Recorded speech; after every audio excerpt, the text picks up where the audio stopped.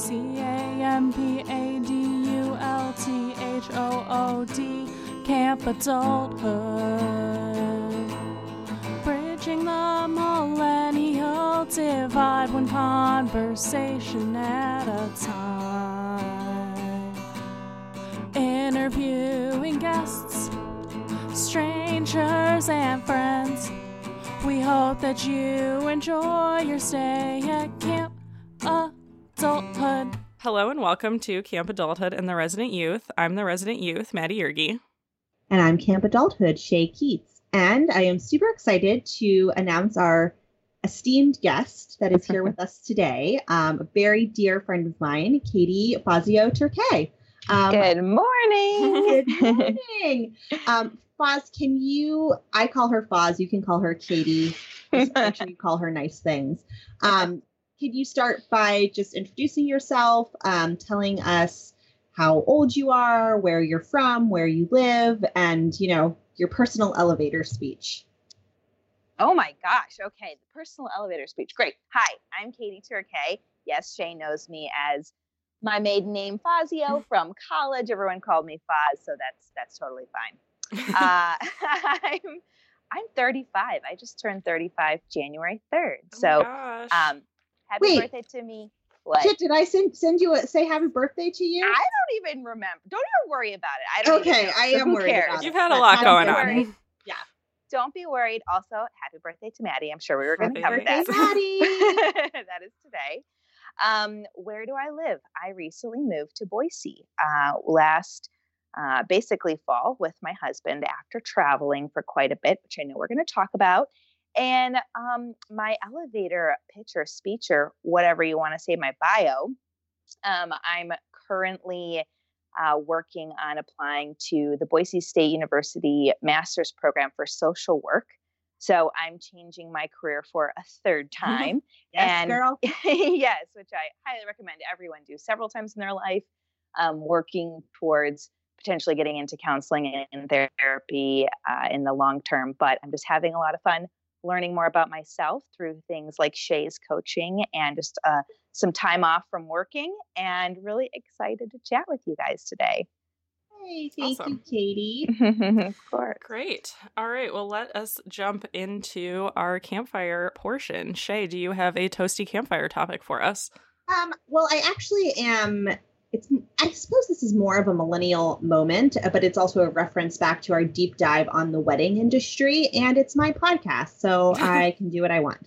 But for today's Toasty Campfire, I wanted to talk about this thing that I discovered that has changed my life, and I love it so much. And that is, I was really stressing about planning my wedding with David, and it wasn't that I didn't.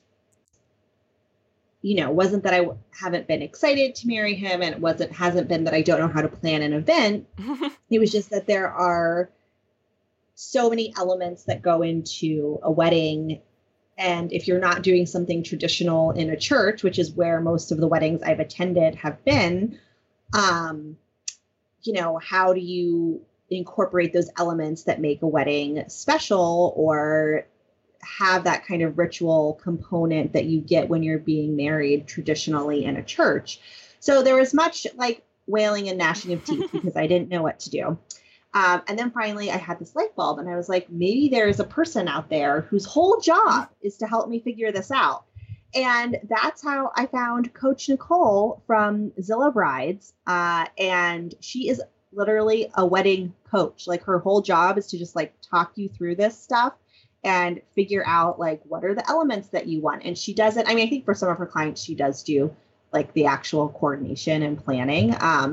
But I was like, I did not even know this industry existed, and it fills such of this really particular niche. And I just thought it was a kind of an interesting addendum to our deep dive on the wedding industry. So that's so interesting. Yeah. Like what, like, how did she get into the business? Like, was she a wedding planner, or is she more like a therapist? Like, is she a counselor, or like she just loves weddings? I think she just loves weddings. And actually, this makes me kind of want to invite her to be on the podcast. Yes. Oh my God. Great idea. Great idea. Because I have just been talking about myself in the 3 hours we've spent on the phone so far.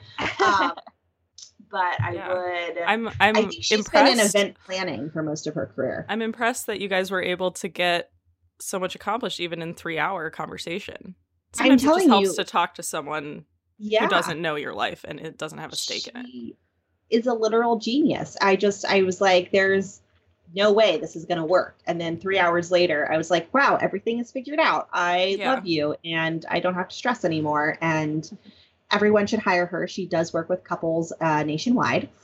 So we will link to her. I think that's like the funny thing, because we were talking about this before we were recording, that like the outcome that you guys came to, which we don't need to get into, was I think if you had asked all the people in your life, that's the solution that they would have all said is the easiest. Yes. Foz is also shaking her head yes. Yeah. You know what I mean? So it's like, to me, it's one of those like services where it's just nice to like have someone who has the expertise and doesn't have the skin in the game, but you probably already had that conclusion in your mind at some point, you know? Yeah, exactly. And I think it's also, you know, this is always the advantage of dealing with an expert, is that they're able to put the language and the vocabulary to something that makes it make sense, you know, or they're able to put the structure to it or whatever it is that the client needs to kind of see the solution. And I just really, really appreciated it. And, you know, it's also made me think back to our conversation with Jenny Mainpaw, who Katie has also connected with.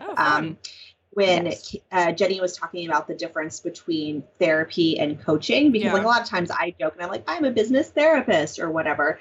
But one thing that was probably one of, for me, the most impactful moments in the podcast from 2019, when now that I say this, I'm like, wait, did Jenny say this on the podcast or did she say this in the subsequent private conversation she and I had? Yeah.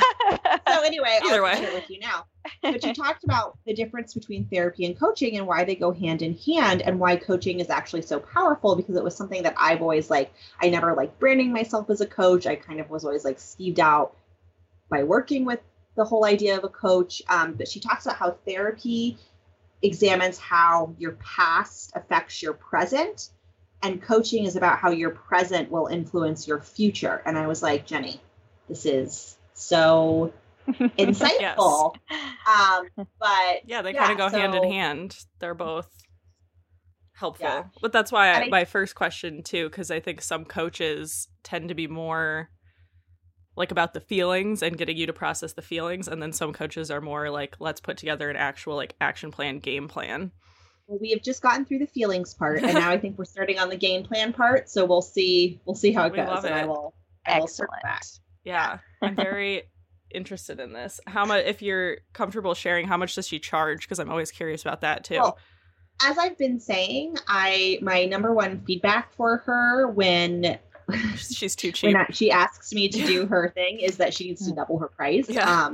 Wow. Maybe because I've already gotten such value out of it, but I'm paying total about $1,000 for 15 hours of work plus a site visit. That is really cheap.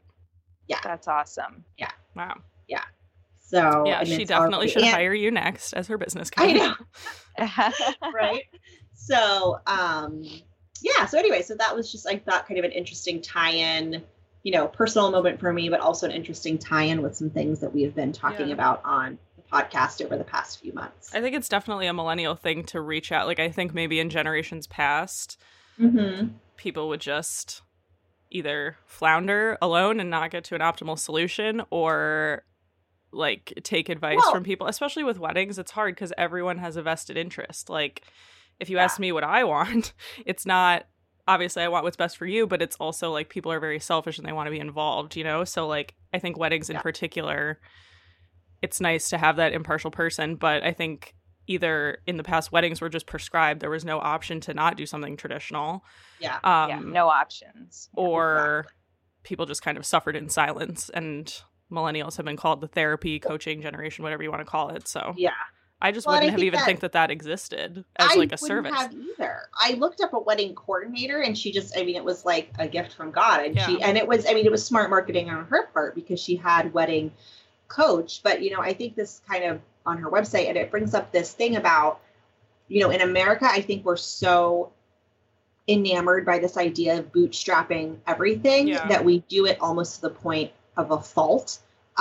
Where I see so many businesses flounder and end up spending more time and money than they would have otherwise if they hadn't just called in an expert. And I think that goes whether it's for your business, for your life, for a specific thing that you need help with in your life. It's like, why wouldn't you, for a minimal fee, call in an expert? And I do think there are a lot of charlatans out there too. But no, it's true. I've been dealing with this for grad school because now I'm in. For Foz and the listeners' benefit, I've been on this saga for the past like 8 months trying to get into grad school, and I like took the GMAT. It was like an abysmal failure, and then I took some time off from it, and now I'm in this program specifically to get women into MBA school.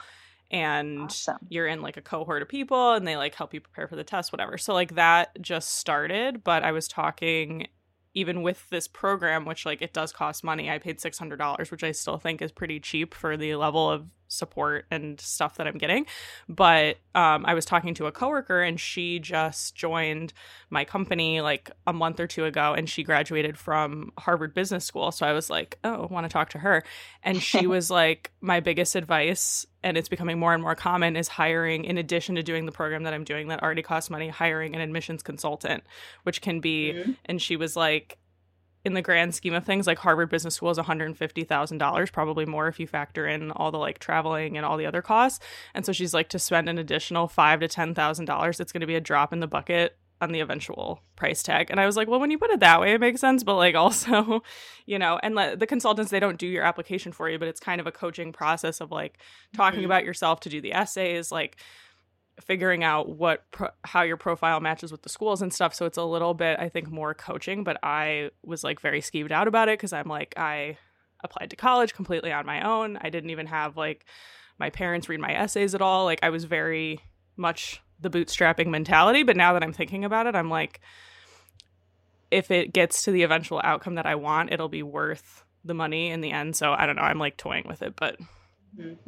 we shall see. It's a little bit like scary to think about the fact that you even need that, or like I'm like listening to you talk about these resources that you're employing. And I'm lucky in the sense that I don't have to take a standardized test to get into the master's program I'm applying for. But if I did, I would be in a totally different situation because I'm a terrible test taker in terms of those bigger exams. So that's, you know, I'm just sitting back listening to how frustrating that must be for you to think, I mean, I can't do this on my own, and I'm going up against incredible competition. The education system and everything like that is a totally different topic we don't have to get into today. No, it's true. It's getting more and more competitive, and the average score is like a score that I got when I said it was an abysmal failure. Like that's a score that would have gotten you into a top program 20 years ago. So the scores are getting higher and higher. So then you have to do more to differentiate yourself. So anyways, I'm interested though, before we move on topics, because Foz, you've been married. How was your kind of process to figuring out, did you do something more traditional? Did you have a coordinator? It's actually a big inspiration for what I'm doing. Fun. I'm so glad. Thank you.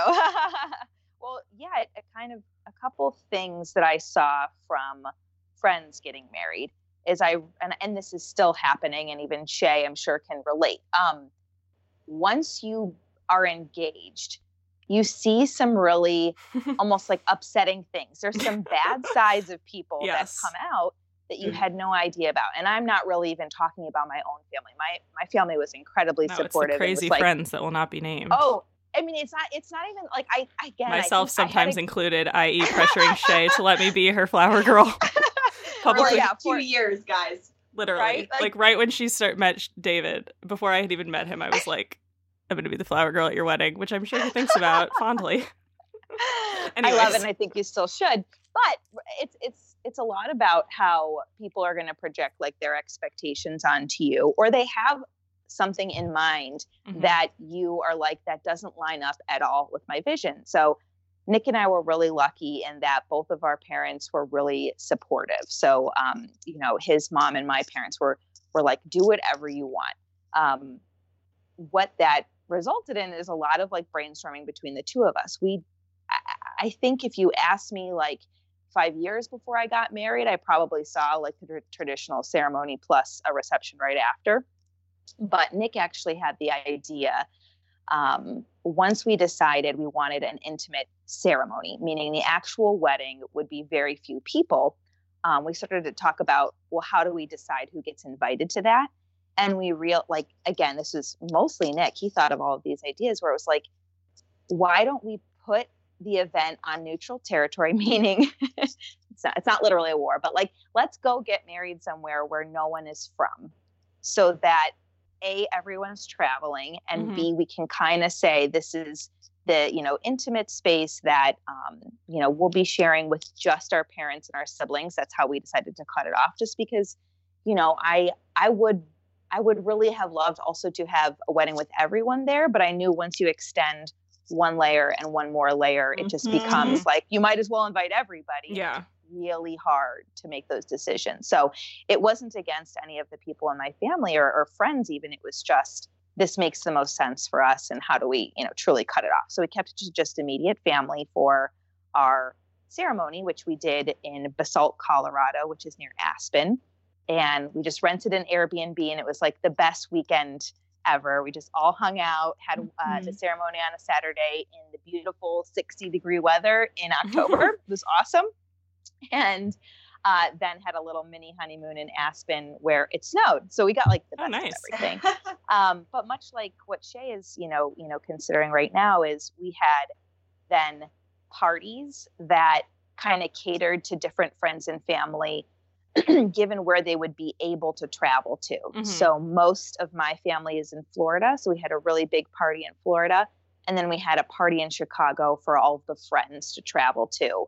And there was a little overlap of who came to what, but it ended up being awesome. Like it was, I look back on it and I'm so thankful, A, that we were able to have 3 events, that really, when you roll them up, cost just as much as a normal wedding. Yeah. But B, that we were able to like spend the time with the individuals, and I got to talk to everyone and dance with everyone and, enjoy a couple long weekends with people that we really cared about. So, it was awesome. I highly recommend it. That sounds lovely. Well, yeah, I think that's like it. The best.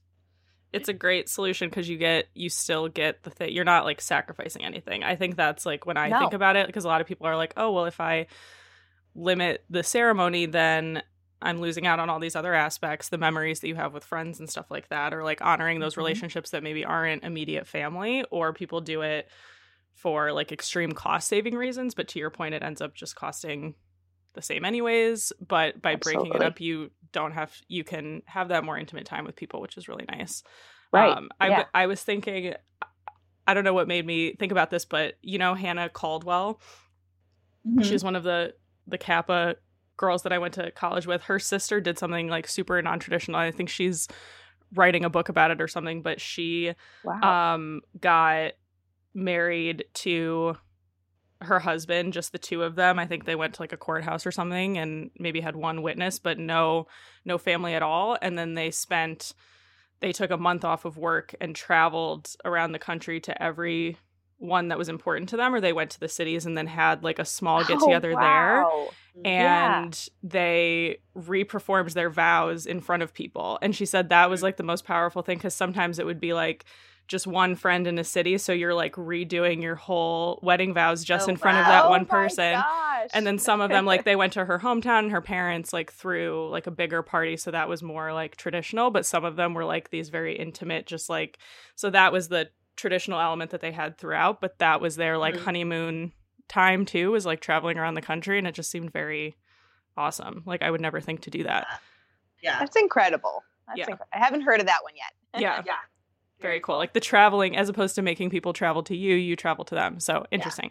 Yeah. Cool. So awesome. All right, moving on. My hot topic. I don't have anything specifically prepared. It is my birthday today. I haven't really done anything at all. Happy birthday. Thanks. I went out with some friends. Pretty pretty low key. And then more celebrating happening next month in Florida. I guess that's kind of my millennial moment. I was like, I've been trying to plan this thing very low key. My parents just bought a house in Florida, and for like a long time, up until like 2 weeks ago, I just texted Shay about this because I kind of was like, no pressure to people. I invited like 12 people, assuming like a couple maybe would come, and it would be very low key. And up until like a month ago, no one had, or not even a month ago, like 2 weeks ago, and it's happening in a month, like everyone was RSVPing no, and I was like, I'm gonna end up going down there by myself or having to cancel it. And then in like a 1 week span, now there are 8 people coming, and so it's gonna be like a very diverse group of friends, like people coming from all over the country. So it ended up being like a really nice thing, I think. 26th birthday? Yeah. It's my golden birthday, turning 26 on the 26th. Oh, that's right. Golden birthday. I know. I feel like I haven't gotten much sympathy from anyone, but definitely turning 26 feels different from 25. 25, I was like, this is You're officially in your late solid. 20s now, yeah, right? but like 26 feels weird, maybe because it's only been like 12 hours that I've actually been 26. And then all my friends, like Laura, who just turned 30, she's like, I have no sympathy for you whatsoever. No. But yeah, you're no, in it's that good. other half, the upper half of the 20s. Maybe that's what's different. It's sort of like you're approaching 30. So yeah, I think it's also, maybe that's what's different. And this is kind of more of a millennial moment too, but I feel like I still feel like everything is very up in the air. So like getting married, for example, like I have had a lot, I feel like 25, 26, because I didn't go to school in like a small town, and I didn't really have any friends that got married like right out of high school. So I feel like 25, 26 is when a lot of my friends are starting to get engaged. And Corey and I have lived together for a long time, but I'm like, it's not even anywhere close to that. But like if I got engaged now, I don't think anyone would be surprised. Like Corey and I have lived together for 3 years. Like we're old enough that it's not shocking. It's not like a 20-year-old when they get engaged. That's a little shocking to me, at least, depending on where you're from. Or like if I got pregnant or something and decide to keep it, no one would be like, look at this teen mom. But that's like how I see myself. You know what I mean? So I'm like, if you feel any better, I still feel like if I got pregnant, I would basically be a teen mom, and I'm like rapidly approaching 40. So don't worry, it doesn't go away. I can't wait. Remember when we were like, we're gonna have an apartment baby? Yes, that was more your I was like, I like babies. I just don't want to have any responsibility whatsoever. So there's an article, I'll bring it up maybe in our next episode, about how, because I didn't actually read it yet, the headline, I was like, oh, that's good, I'll save it for later. But I guess more and more women are adopting babies with a friend, and they're literally having apartment babies. So this is like a trend. Yeah, I will actually read the article and report back, but yeah, I thought it was very interesting. Well, that's like what like Jenny's sister Becca was gonna do. She was gonna have a kid on her own and then make a friend like the other legal guardian, but now she's engaged to a guy and they're gonna do it the old-fashioned way. But yeah, it's super interesting. It goes back to like the tribal, like how best to raise kids. But yeah, no, it's like it's terrifying. And I think this brings up your point, Foz, about when people do get engaged, it's like it triggers, I don't know what it is. It's like a primal instinct, but it like triggers something in people's minds. I don't know if it's just because there's so much pop culture about weddings, or it's just something that a lot of people think about, or it's like a big milestone in life, but it's just like it signals something very big to people, and then they kind of go insane, I have found, you know? Yeah, I don't know how to explain what it is other than they just have their own ideas, and it would be probably true if you had a baby or other like life milestones. Oh, I'm sure it's like 10 times worse if you had a baby. Yeah. I can only imagine. Yeah, exactly. Yeah, everyone just sort of has, well, this is how I assumed you would do it. Like I remember someone even saying to me when we did go on the road, oh, like, Foz, I could never picture you doing this as the person I know you as today. So it's sort of interesting how, like, we all have a perception of ourselves, but others also have a perception of what you can and cannot do, and or maybe how you should do things.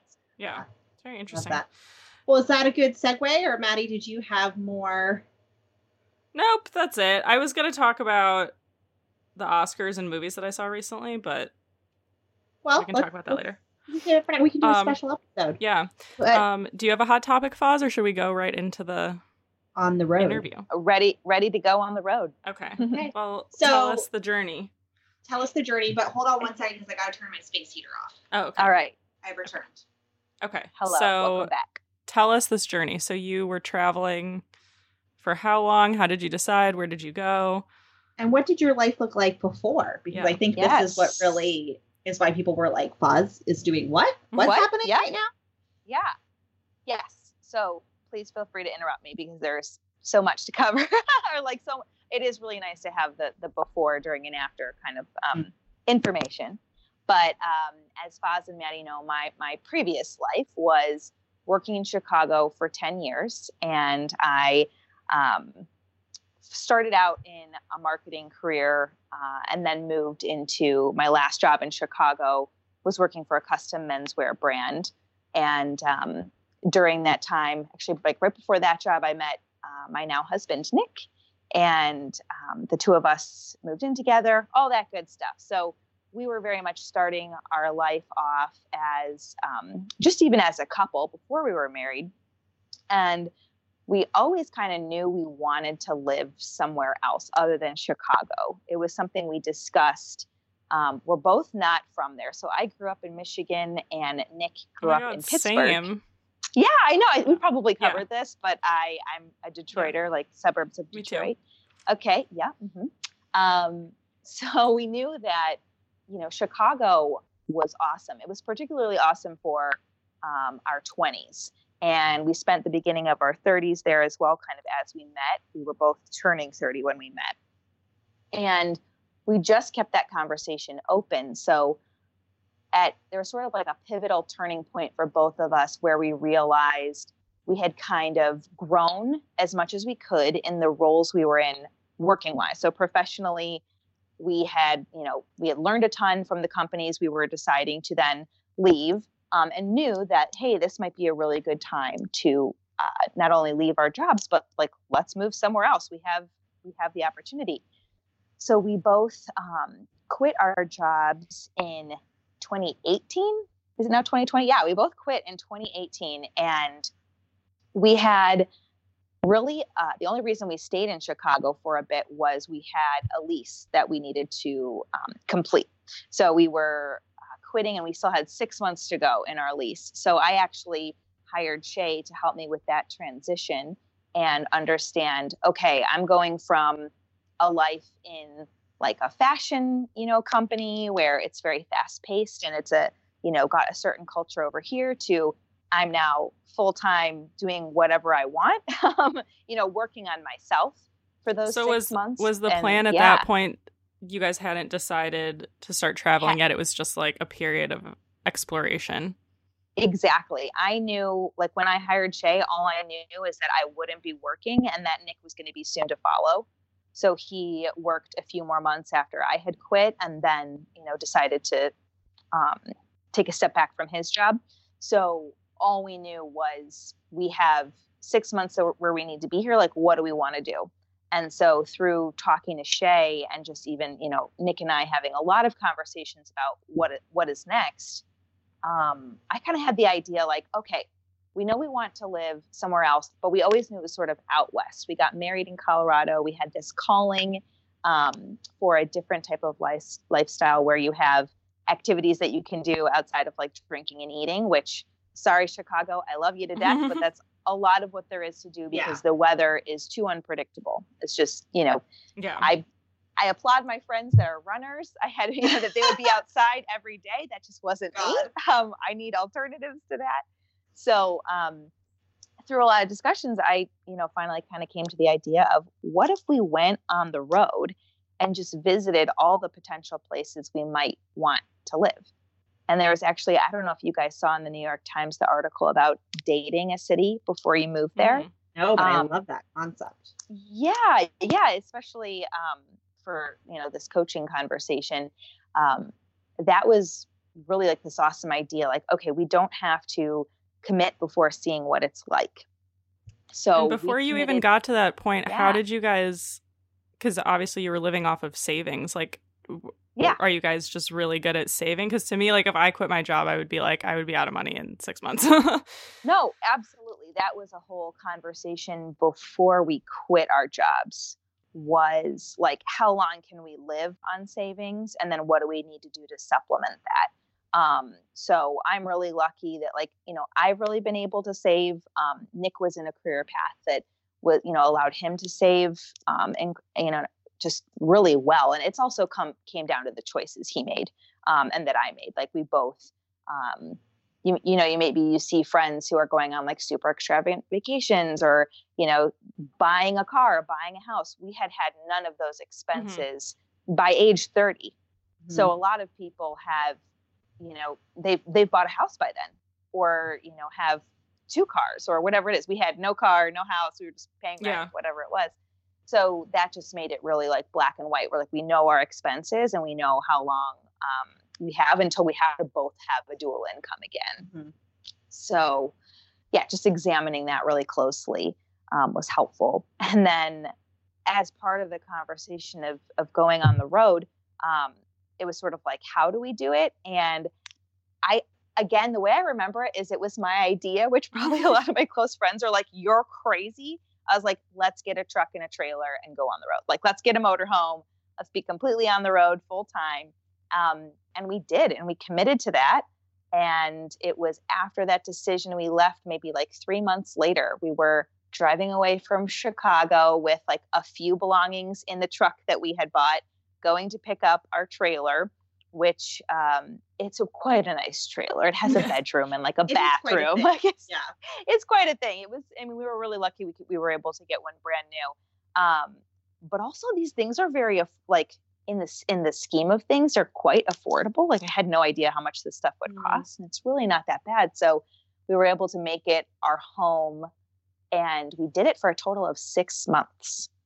So yeah. So how did you decide? Did you map it out before you left of like, these are all the spots that we want to hit? And I'm assuming you probably went to places just to visit friends and family that maybe you knew you didn't want to live. Right. So there was the initial like, okay, where do we even think we might want to live? And Colorado was always high up there. We have a ton of friends in Denver, especially because Nick went to school at Boulder.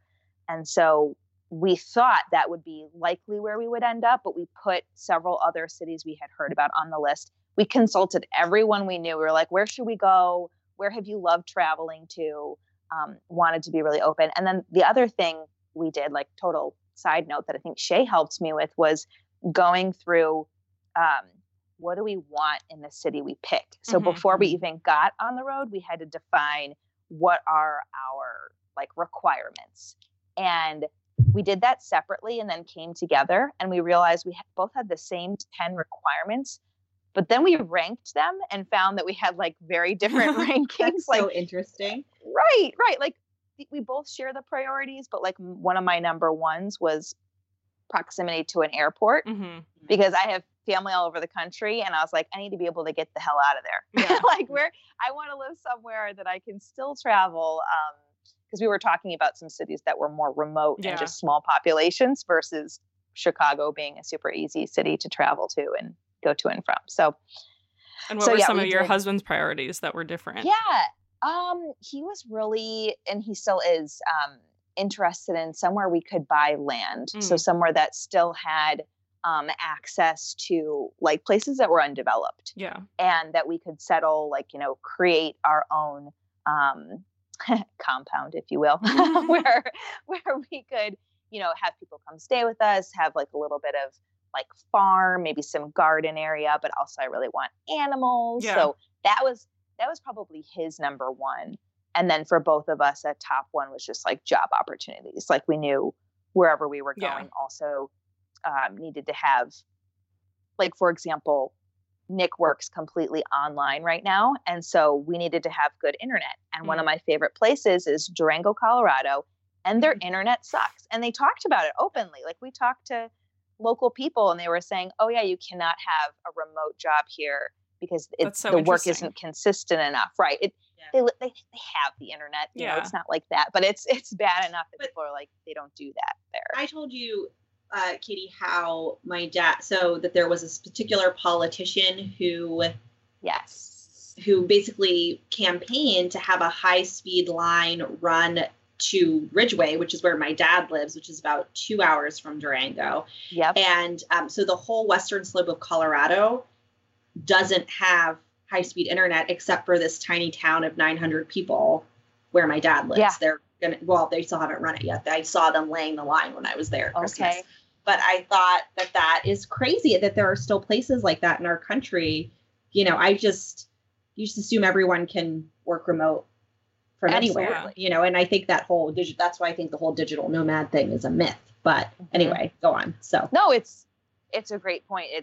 We just realized how hard it was, because the other thing we did a lot of was when we were traveling, we would stay on Bureau of Land Management land, BLM. So places where you can park for free, and you can be there for up to 14 days often without having to move. So we were often without internet. So ideally, you pick a campsite where there's a cell signal so you can get your Wi-Fi connection to be your hotspot, or to your hotspot to become your Wi-Fi. So that was a whole separate thing. So you guys kind of did this prioritization before you went, and then kind of mapped out. Yeah. So like, what were some of your top places that you wanted to check out? Or maybe I'm interested too, like in places that you had thought like, oh, this will be good and this will fit in with our priorities, that you ended up going there and it wasn't what you thought it was. Sure. So I thought Bozeman, Montana was for sure going to be John Mayer lives there. I want to be his neighbor. So we could have been John Mayer's neighbor. My friend Ricky just went there because her new boyfriend is a pilot, and he was there for a period of time. It looked very beautiful. But really? anyways, continue.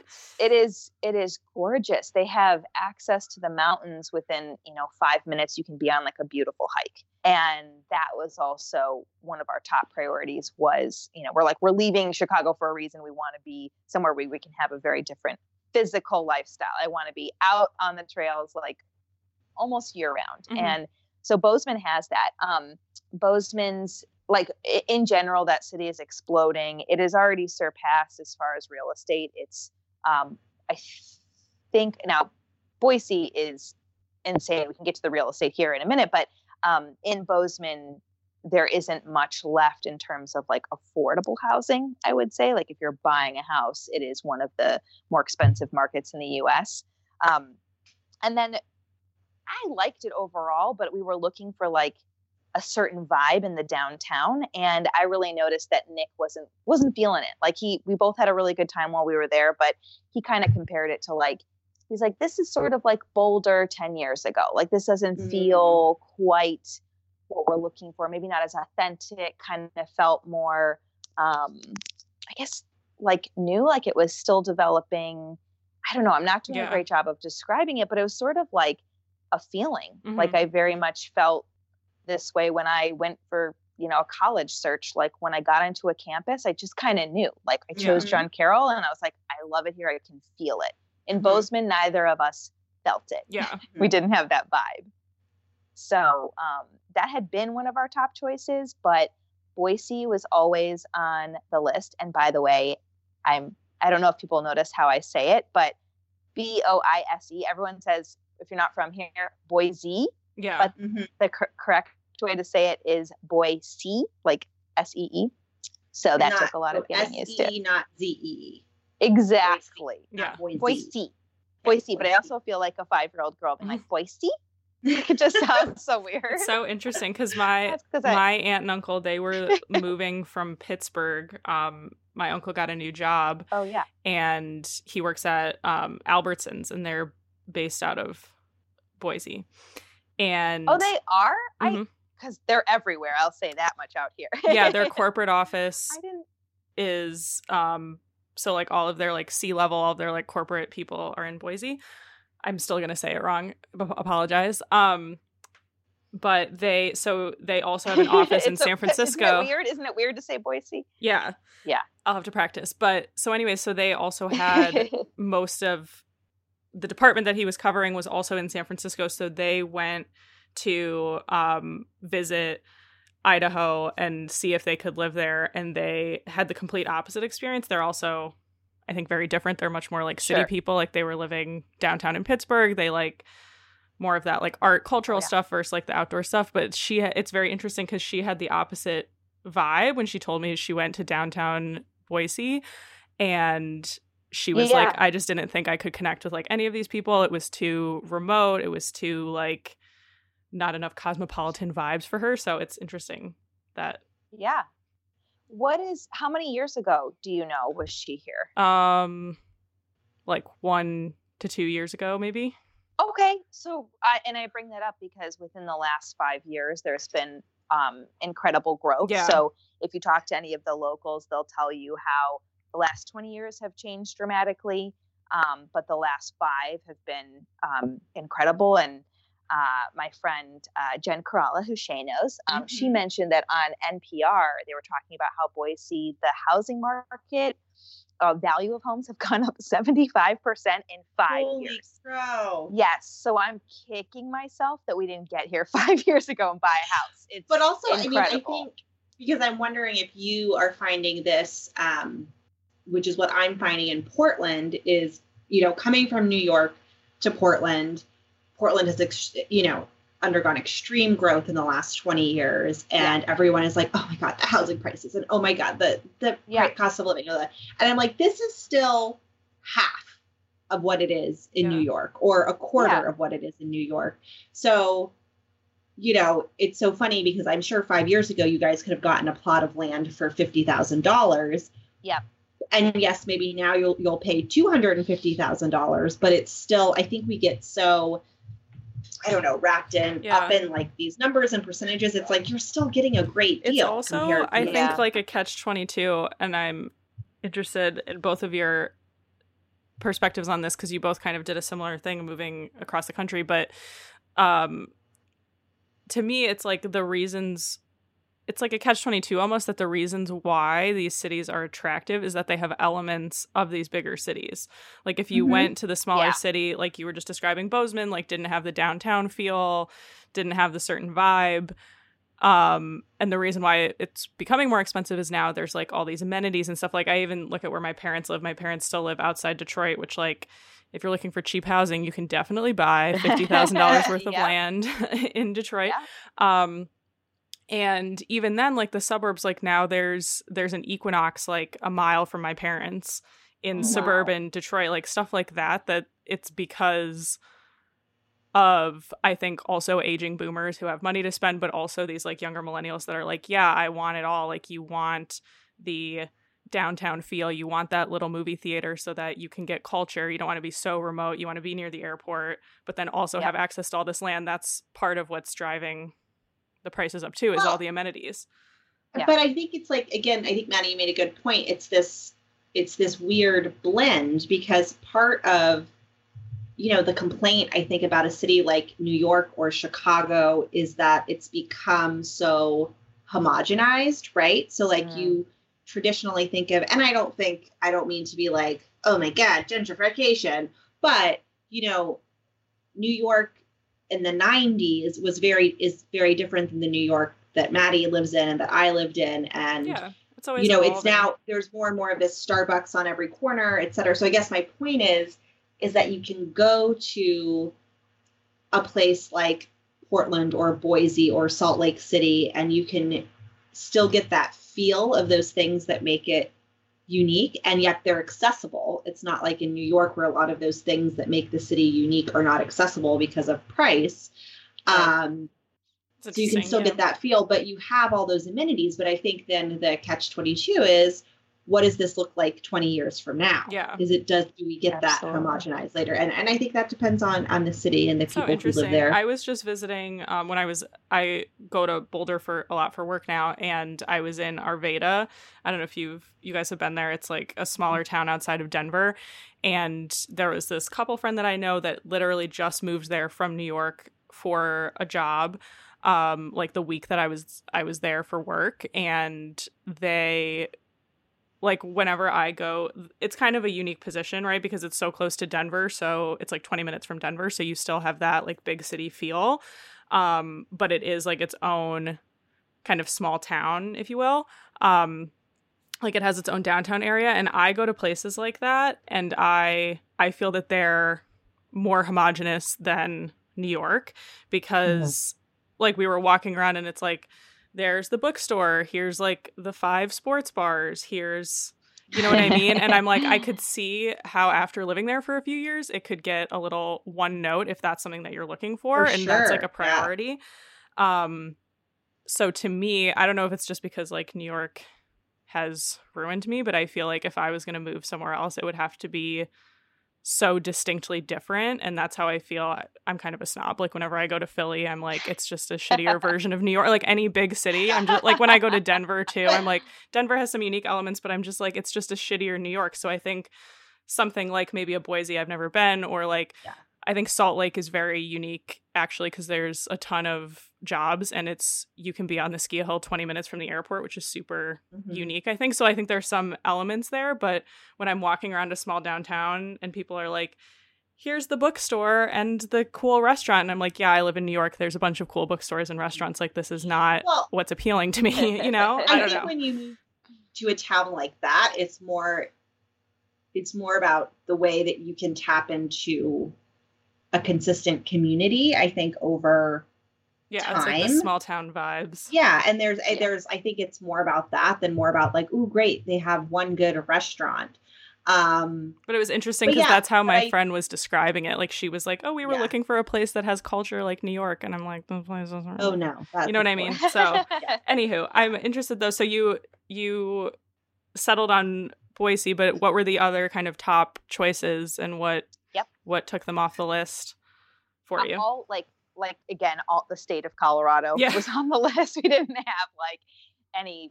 I mean, we knew maybe like close to Denver would be nice. And we actually spent a month in Denver. Thanks to our friends Margie and RJ, they let us stay in their house while they were out of town for the month, and that was awesome because we kind of used that as a home base to then go from Denver to Boulder, Evergreen, Lyons, like all these surrounding areas, and really explore, because the Denver airport is a great resource to have. If you have access to it, you can go anywhere really easily. But we just found there wasn't the right balance of the town and the feel that we were looking for, which goes back to what you were saying, Shay, about the people really affecting the decision because they create the vibe. Yeah. And so Colorado had it in certain towns, much like a Durango, for example. I really fell in love with Durango. But the other factors that we had prioritized just ruled it out so easily that it wasn't even like a conversation, which was really hard. I mean, that was really hard because it was mid-trip that we got to Colorado, and we were both like, okay, well, what do we do now? Like, we're now dwindling down the list. It puts a lot of pressure on places like Boise, for example. But it's really funny. Once we got here, we spent 2 weeks at an RV park and really were able to like explore the city, explore the surrounding areas and different, like even small towns outside of here.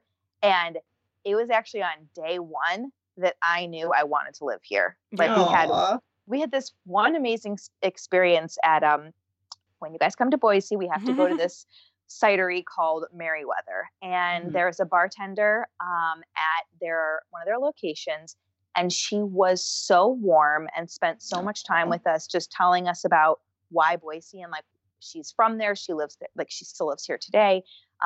Just the like kindness that she extended to us. I was like, gut feeling, this is it. Like I was so nice. Very, really excited about it. But I think you guys were kind of like debating the whole, like, okay, what are we looking for in a city? And that is totally dependent on, I think, on your age as well. And sort of maybe not actual age, but experiences in life. So Nick and I had lived in like the metropolitan craziness for 10 years. And I thought I would be there almost forever. I was like, this is amazing. Like, this is the greatest.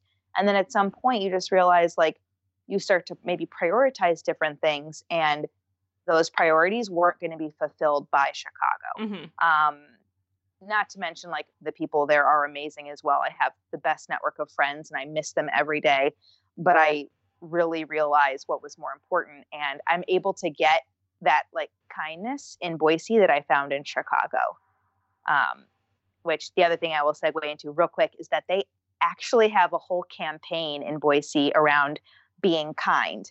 It is so ingrained in the culture here, and it is something that people move here for. That our former mayor, I think 2 years ago, launched a campaign. So I think this coming week, that campaign is still happening, and it's like a week of kindness. And it's just, I mean, you can feel it. People will stop at a stop sign and like signal for you to go first. Or like, you know, you're a pedestrian crossing, there's no crosswalk, they will wait for you. It's that kind of stuff that you don't realize how important and like how good it makes you feel in life until you get it back. Yeah. That is very nice. Awesome. So after Boise, were you just like, trips over, we've found it? Let's settle down. So that was in July, and we went through September. So we did keep going. Bozeman was after Boise. Another city I fell in love with that wasn't even on the list is Coeur d'Alene. That's in northern Idaho. Gorgeous. Yeah. Oh God, incredible. And everyone should go there. It's 30 minutes outside of Spokane. So that would have been like a home base to travel out of. But I could just tell Nick it just wasn't there for him, and there was something missing. And so I didn't push it. I just said, okay, that's fine. Let's keep going. And then I think the only other, I'm probably forgetting some of those top cities that were on there. We did travel through the Southwest, like Arizona and Nevada, and those are like incredibly beautiful states. But I just like weather was a factor, which also ruled out Bozeman. Bozeman's too cold. Southwest is too hot. Boise is perfect. It's right in the middle. Yeah. Did you look at any like West Coast at all, or not really? I'm only a little salty that she didn't come to Oregon. Only a little. Shay to this day is like, so you're moving to Portland, or just Oregon, really? And you know, we both, when we set out on the trip, were like, we were confident it wasn't California. We'd both traveled a lot of the state, and we're pretty confident there. The other factor that I'm totally leaving out is my sister and her fiance just moved to Salt Lake City. Okay. So they're pretty close. Yeah, they're a 5-hour drive for those of you who do not know, which is close when you're out west. Yeah. That's actually like a good distance to have to drive. And during this trip, I can't remember when they had decided to move, but once their decision was solid, and I knew that it was happening, I wanted to pick somewhere close to them. And for example, Denver would be like a 10-hour drive or something like that. You know, just other cities weren't as feasible. And so I've been apart from my sister as far as not living in the same state since I was 18. So I'm like, that's long enough. I have no family around me as it is. Like, I want to be by family. So while we're still a 5-hour drive away, that greatly like influenced where we are. Did you consider Salt Lake too, or not really? We did, because we ended up staying with them for another month. We did explore it with them and kind of like, you know, get to know it as they were getting to know it. But there were just enough factors that like Boise still won. Yeah. We had already been to Boise, so Salt Lake was already behind when we got there. It didn't stand a chance. It's an incredible city, Maddie, like you were talking about. But Boise also has skiing. It's just 45 minutes away. Yeah. It's not as epic. It's like a 7,000-foot mountain. Oh, only like 14,000. Yeah. I know. It's so spoiled now. I mean, the Salt Lake skiing is like insane, but it's world class, so you really can't compete with that. Yeah. But if that's not am a factor. Also very happy to have Katie a mere 8-hour drive or hop, skip, and a jump flight. in an airplane. Yeah. Quick So, flight. I mean, I don't really have any, friends from my previous life in the area. So I feel like this is very good. And you guys can get in your motorhome and come. Oh, yeah. Do you still have the motorhome? So I guess this is a good We transition. Like, once you settled on Boise, how did you decide like what you were going to do for work? You're going back to school. Like, did you get a place in the like downtown area of the city, or are you like a little bit farther out? Yeah. We ended up talking kind of earlier, towards the end of the trip. I was feeling like I needed to know more about settling down. Like, I had some, like, traveling itself gave me like a little bit of uneasiness, because I was like, oh, I now realize I don't like not knowing what's happening. Like, it was very fun for 6 months, but there was also like the last 2 months, I was like, okay, I kind of want to know what my future looks like. And that's just due to my own anxiety. But we talked and we said, let's just do this. Let's commit to living in Boise in the fall and rent an apartment that's furnished, that's like, a short-term lease, so that we have the ability to still say no if it's not what we thought it was. So we ended up committing to an apartment that used to be an Airbnb. So it's completely furnished, and we just we moved in, I think, like end of September for 6 months. We're still here. That's where I'm sitting right now. And just decided like, let's give it a shot or whatever. So again, right off the bat, when we moved in, we were like so happy. It is the location is called the North End, which is like equivalent to maybe like Lincoln Park of Chicago. Mm-hmm. However, my drive to the downtown is 5 minutes, not 20 minutes. So it's hilarious. I can get to the other side of downtown in 7 minutes.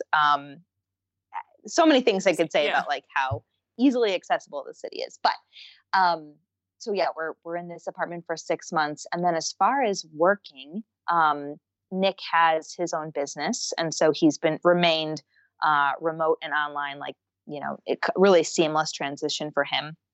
And then for me, through like my work with Shay and sort of self-reflection over the trip, I realized I needed to be in a certain type of career that just wasn't going to be based on my former education or experience necessarily. So I started talking to different people that I knew were in the counseling field or social work field. And through a lot of their advice, I got like a hard push towards getting a master's in social work, just because it affords you so many opportunities and you're not limited in the scope in which you can practice. Mm-hmm. So for me, that's, kind of where I sit now, and talking about getting some like project management based work to fill in the gap until school. So, yeah. Wow. Awesome. Were there any experiences while you were traveling that stuck out in your mind? Maybe not focused on where you wanted to live, but just like funny or exciting things that happened. Yeah. There's always like the really great stories about like the views that you had, or like the incredible sunset, and like nature just in general. I mean, that really, like, when people say it heals your soul, it's no joke. You go to like walk in the woods for 10 minutes and you'll feel so much better no matter what's going on in your life. So that was pretty incredible. But I would say, like, I'm a people person. You guys know this about me. I love to connect. I love to like meet others. And on the road, we met like the most incredible people. We also realized how many people are doing this full time. So for like anyone listening or anyone considering this is not that weird. When you get on the road and you start camping, you meet so many people that are like, oh yeah, I've been doing this for 5 years, for 10 years, whatever it is. Yeah. And they totally make it work. We met one couple who every city they travel to, they just find temporary work. You can even be like working at a festival and handing out tickets or whatever it is. They just, and the other thing I'll say about living on the road is it's cheap. It is not expensive. The most expensive thing is just like your maintenance of your vehicles. I met people living in you guys know conversion vans, like Sprinter vans. Yeah. They like Mercedes makes them, Dodge, whatever. They convert those into a home and they live out of those full time. And so maybe the takeaway I'm actually driving to, now that I did a little thinking, is that you also realize like how little you need. Yeah. So we lived with, like, our trailer is 26 feet, which is pretty big. It has a bedroom area that you can block off for sleeping. And then it even has bunk beds, which are next to the bathroom. And the van life people were like, oh, you live in a mansion. Yeah. Like, they make fun of the people with the pull behind trailer because that's a mansion compared to their like bed and little compostable toilet, which is, again, another story for another time. Yeah.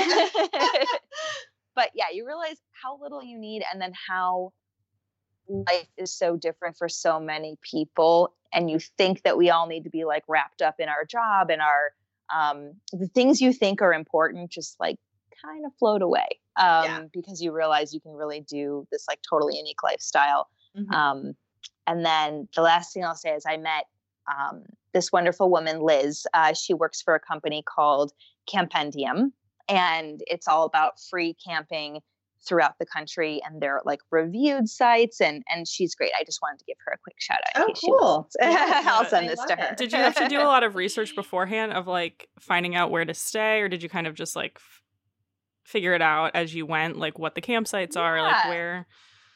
We had been given some advice to not plan it too much, because you might happen upon a town where you're like, oh, I didn't think we would like it here, and now we want to stay for a week.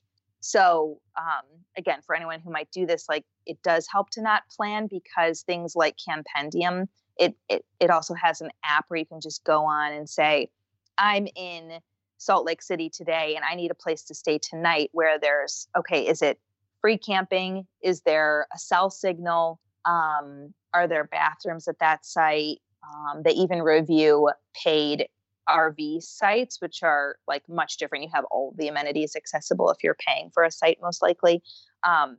So it was super helpful that we figured out that resource, because there were plenty of places that we had no idea where we would be parking. And I would just say, like, we thought we had to do a lot of research, and we were a little nervous once we got started, but it ended up totally working out, where we're like flying by the seat of our pants. It was just like, it's great. It's fine. We'll figure it out. Did you run into any unsavory characters? I feel like there's always weirdos at the campsite. But I'll say not as many as you'd think. Yeah. Like, I probably went into it with some judgment, like, we're going to have a tough time. And it ends up being like some of the nicest people that you'll meet. So the thing that sticks out for me is, we had parked in Sedona, and my parents were coming to Sedona to like visit and see us on the road. Mm-hmm. And they kind of did their own little road trip. So they get to Sedona, we pick a free campsite. We spend maybe like 24 hours there before they're going to arrive. And there's a group of people living out of one tent that are likely homeless. I even hear one of the guys who had been there for at least 24 hours of the time that we were there. He was just like drinking by the campfire, listening to music, whatever, not really bothering anyone. Then I hear him get on the phone, and he's like, hey, Sally, the Rangers coming by and they're going to kick you out of here. And like, at the point of the story is that that wasn't even his tent. He was living out of this woman's tent that wasn't even his, and was just on the land. Yeah. So it's just sort of what ended up happening is he ended up bringing by a bunch of people that had this super loud party. And then my parents are going to come over for dinner. And I'm like, oh, no. I want to be like, this is not typical. Yeah. Like, the typical experience is not raging on a free campsite. That are, I will say some unsavory characters that we just didn't know. We were still kind of new. And I was like, Mom and Dad, I promise. Like, I think Nick was worried that my parents would think, like, what have you done with our daughter? Like, you guys are going to get murdered in the middle of the night. Didn't that happen to you and David, Shay, when you went to that campsite and there was that, like, party going on next door to you? Yeah, that was ridiculous. I mean, that was a little bit different because this was, like, a paid, like, state park campsite. Mm-hmm. But David and I went camping, and we ended up next to this group of men who were, they were definitely of a different nationality. They were not speaking English. And I know this because they were speaking very loudly until 4:30 in the morning. All 2 or 3 nights we were there. And they had these giant generator powered spotlights that were like, basically, it was as if we were like in a football stadium in our tent because they were that bright. It was terrible. There's the crowd that believes in generator, and then there was like us who we did solar power eventually because like no generators. They're awful. Yeah. They're so freaking loud. Yes. They ruin camping. There's no point. Exactly. They make it so awful. That was a funny experience. But when we went camping, it was lovely. Oh yeah, we had a great time at that luxury campsite. Camping.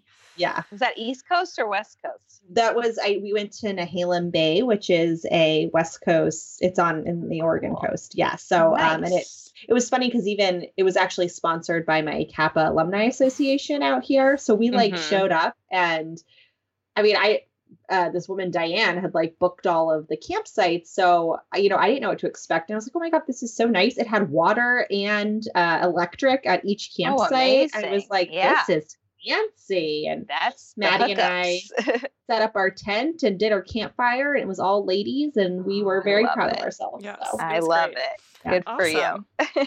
Well, any other takeaways before we move into our final segment? Just that if you can do the living on the road, do it. Highly recommend it. Yay. Awesome. Yes. All right. So our final segment on Camp Adulthood is our archery range, where we will ask you a series of rapid fire questions. Just answer whatever comes to mind first. If we ask for a favorite, it doesn't have to be the number one favorite. It can just be a favorite. So. Oh my gosh. Okay. Ready. All right. Maddie, pick us off. Okay. Favorite book? No, so hard. The Lovely Bones. I'm reading another Jodi Picoult right now. Really like her. Yeah. Oh, awesome. Favorite movie? Black Swan. I watched it like 6 times in the theater. Wow. I'm a crazy person. I know, it's a weird one. I never knew this about you.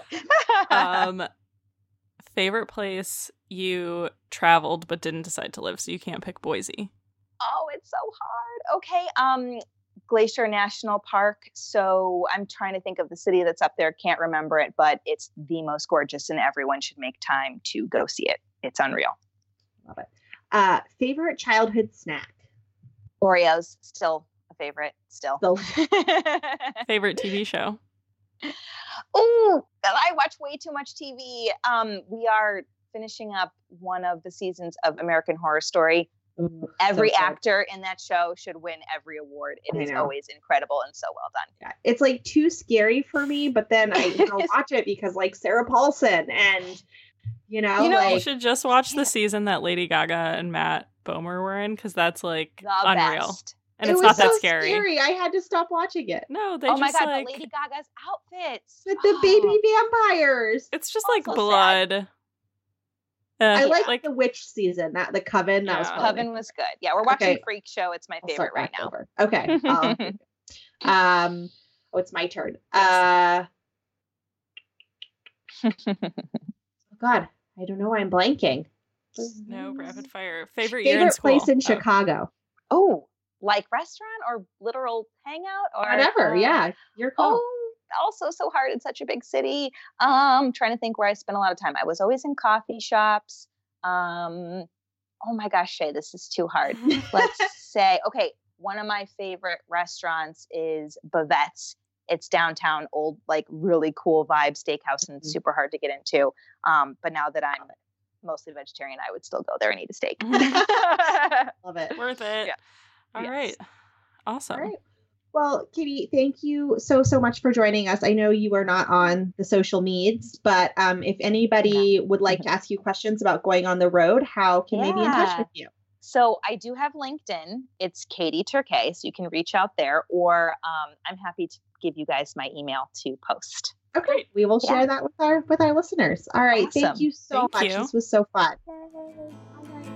Thanks for listening. Camp Adulthood is hosted by Maddie Yergi, Resident Youth, and Shay Keats, Camp Adulthood. We are produced by Jenny Mayfield, and this episode was recorded in Maddie's living room. You can find us on social media at camp_adulthood. You can email us hello@campadulthood.com, and you can visit us at campadulthood.com. Thanks, campers. We hope that you enjoy your stay at Camp Adulthood.